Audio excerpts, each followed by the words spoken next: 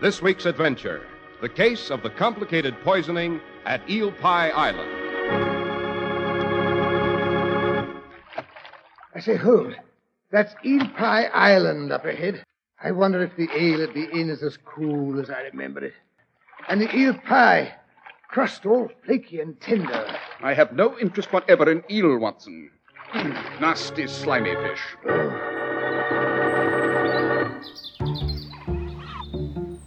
Eel pie, think of an apple pie filled with cooked eel. My name's Dan van der Vat. I have lived here on Eel Pie Island for about 30 years, the only inhabited island on the tidal Thames. I ended up writing a book about it. The story goes, King Henry VIII in the 16th century would be rowed up the River Thames on the royal barge to Hampton Court, fantastic palace, a couple of miles upstream. On his way past the island, Henry, who was actually rather a large gentleman, was overcome by hunger. He said, "Stop the barge and bring us a pie. Bring us an eel pie." He sent a minion ashore to buy him an eel pie from the famous stall run by a Mistress Mayo. He acquired a taste for her pies and then frequently indulged it.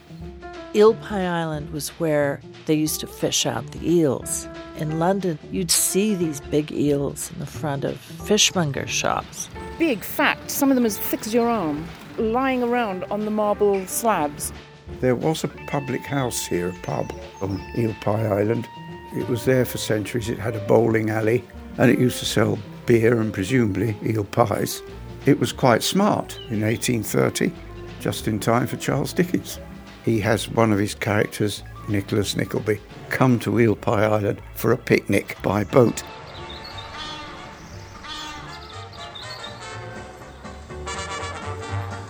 Eel Pie Island had a hotel on it from the 1800s that was effectively derelict by the mid-1950s, and a couple of people started a jazz club on it.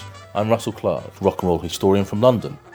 Now, Michael Snapper was an antique dealer, scrap dealer. Eel Pie Island was going cheap at some stage, so he just upped and bought it. What to do with it? Why not stage a concert? Because it had a rather interesting dance hall attached to it. The hotel stood alone. I remember it a little bit like a Charles Addams drawing. My name is Angelica Houston. I'm an actress. I grew up in London in the early 60s. It was a time when a lot of old ways were meeting a lot of new ways. From the rations and the hardships of the Second World War and the Blitz and hunger. Eel Pie Island, the eels that had been cut up on these white marble slabs since the days of Henry VIII were suddenly meeting the youthquake. Eel Pie Island. I used to come as a 16-year-old. It was dark and it was summertime, and we would dance. My name's Emily Young. You had the trad jazz bands playing, and the way we used to dance to it, you had to be quick on your foot. You were jiving and doing the Charleston at the same time. In the late 1950s in particular, there was a movement that looked towards America. It was more New Orleans jazz. It was called trad, traditional jazz, played by people in coffee shops and small bars. People like Ken Collier, clarinet player, and Akka Bilk. The driving force behind the club was Arthur Chisnall. He worked in an antique shop for Michael Snapper, and Arthur began putting parties on there, which initially were just free. It was called Eel Pie Land. I'm Michelle Whitby. I co-authored the book Eel Pie Island. Most people are under the impression that Arthur set up the club. He wanted to be a cool rock and roll promoter, but his motives were very different. He had a huge interest in teenagers, which after the Second World War in the mid-50s were a completely new phenomenon. General society just saw them as a threat, whereas Arthur wanted to know how to help them. He purposefully included amongst the club members professional people, doctors, lawyers. If someone that had a problem, he would try and steer them in the direction of the right person. He called it a social experiment and used the music as a way of attracting these youngsters. When you're too far separated from the parameters of the normal culture, your head breaks.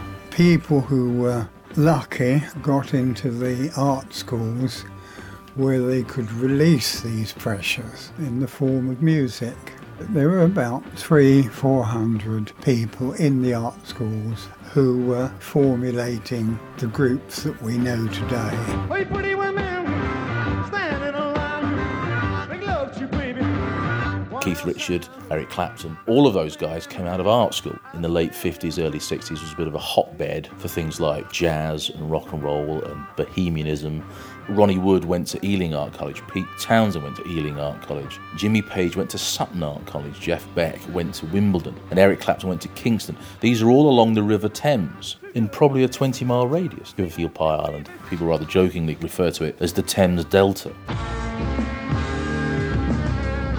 You're listening to Bob Mills on GLR, BBC Radio for London 94.9. My very special guest this morning is Eric Clapton. Who are we talking to now? Michelle.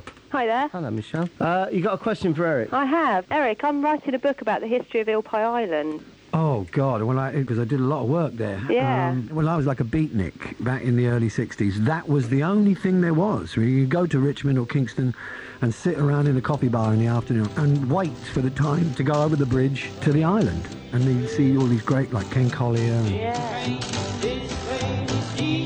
A number of these kids went to Eel Pie Island and saw trad jazz and then folk and skiffle.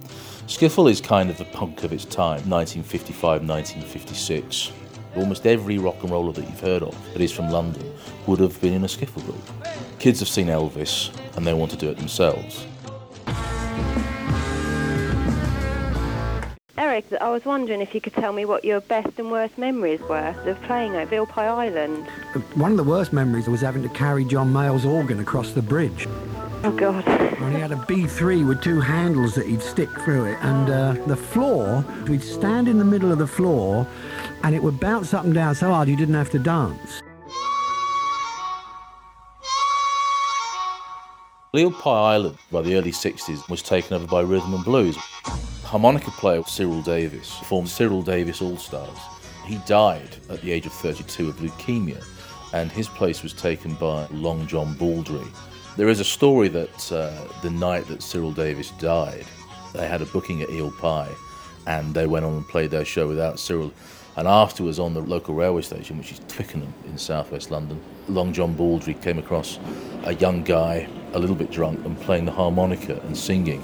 And his name was Rod Stewart. And John Baldry went over to him and said, "Do you want to join a band?"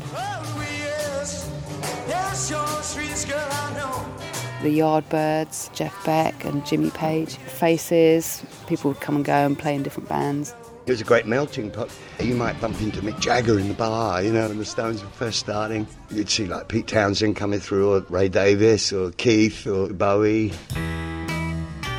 Any band that was worth its salt had to play there. Till you ticked off that one on your itinerary, you hadn't really arrived. Paul Jones, I played with the 60s band Manfred Mann.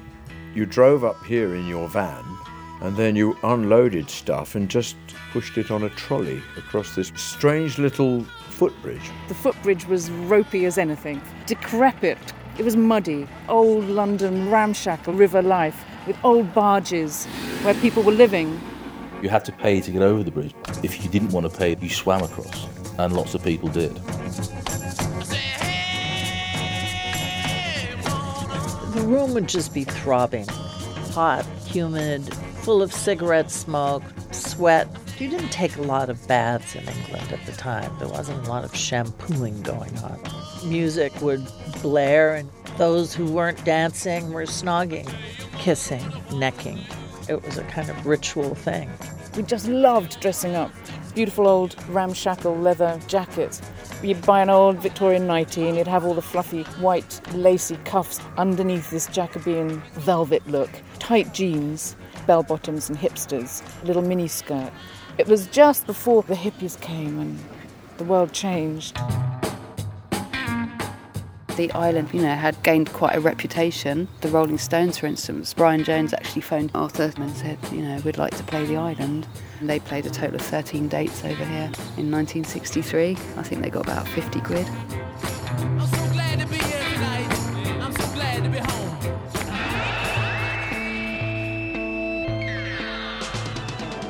Pink Floyd were one of the last groups.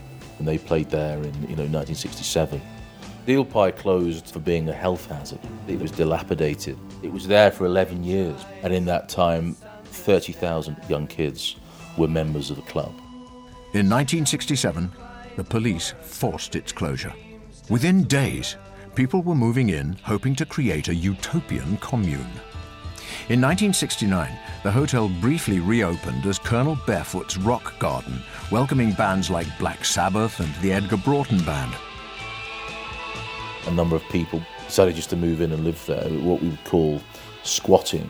In the early 70s, that was really the movement, particularly in London, where after the war there were a lot of properties left empty that had been bombed, and before they could be demolished, people would just colonise them.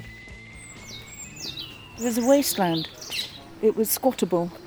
The river authority wasn't doing anything with it. This bit was sort of claimed by youth culture. The electric had been cut off on the water and it was freezing cold, so they just started ripping the building to pieces to keep themselves warm, and then it just became unfit for human habitation. Sadly, in 1971, the hotel burnt down in mysterious circumstances.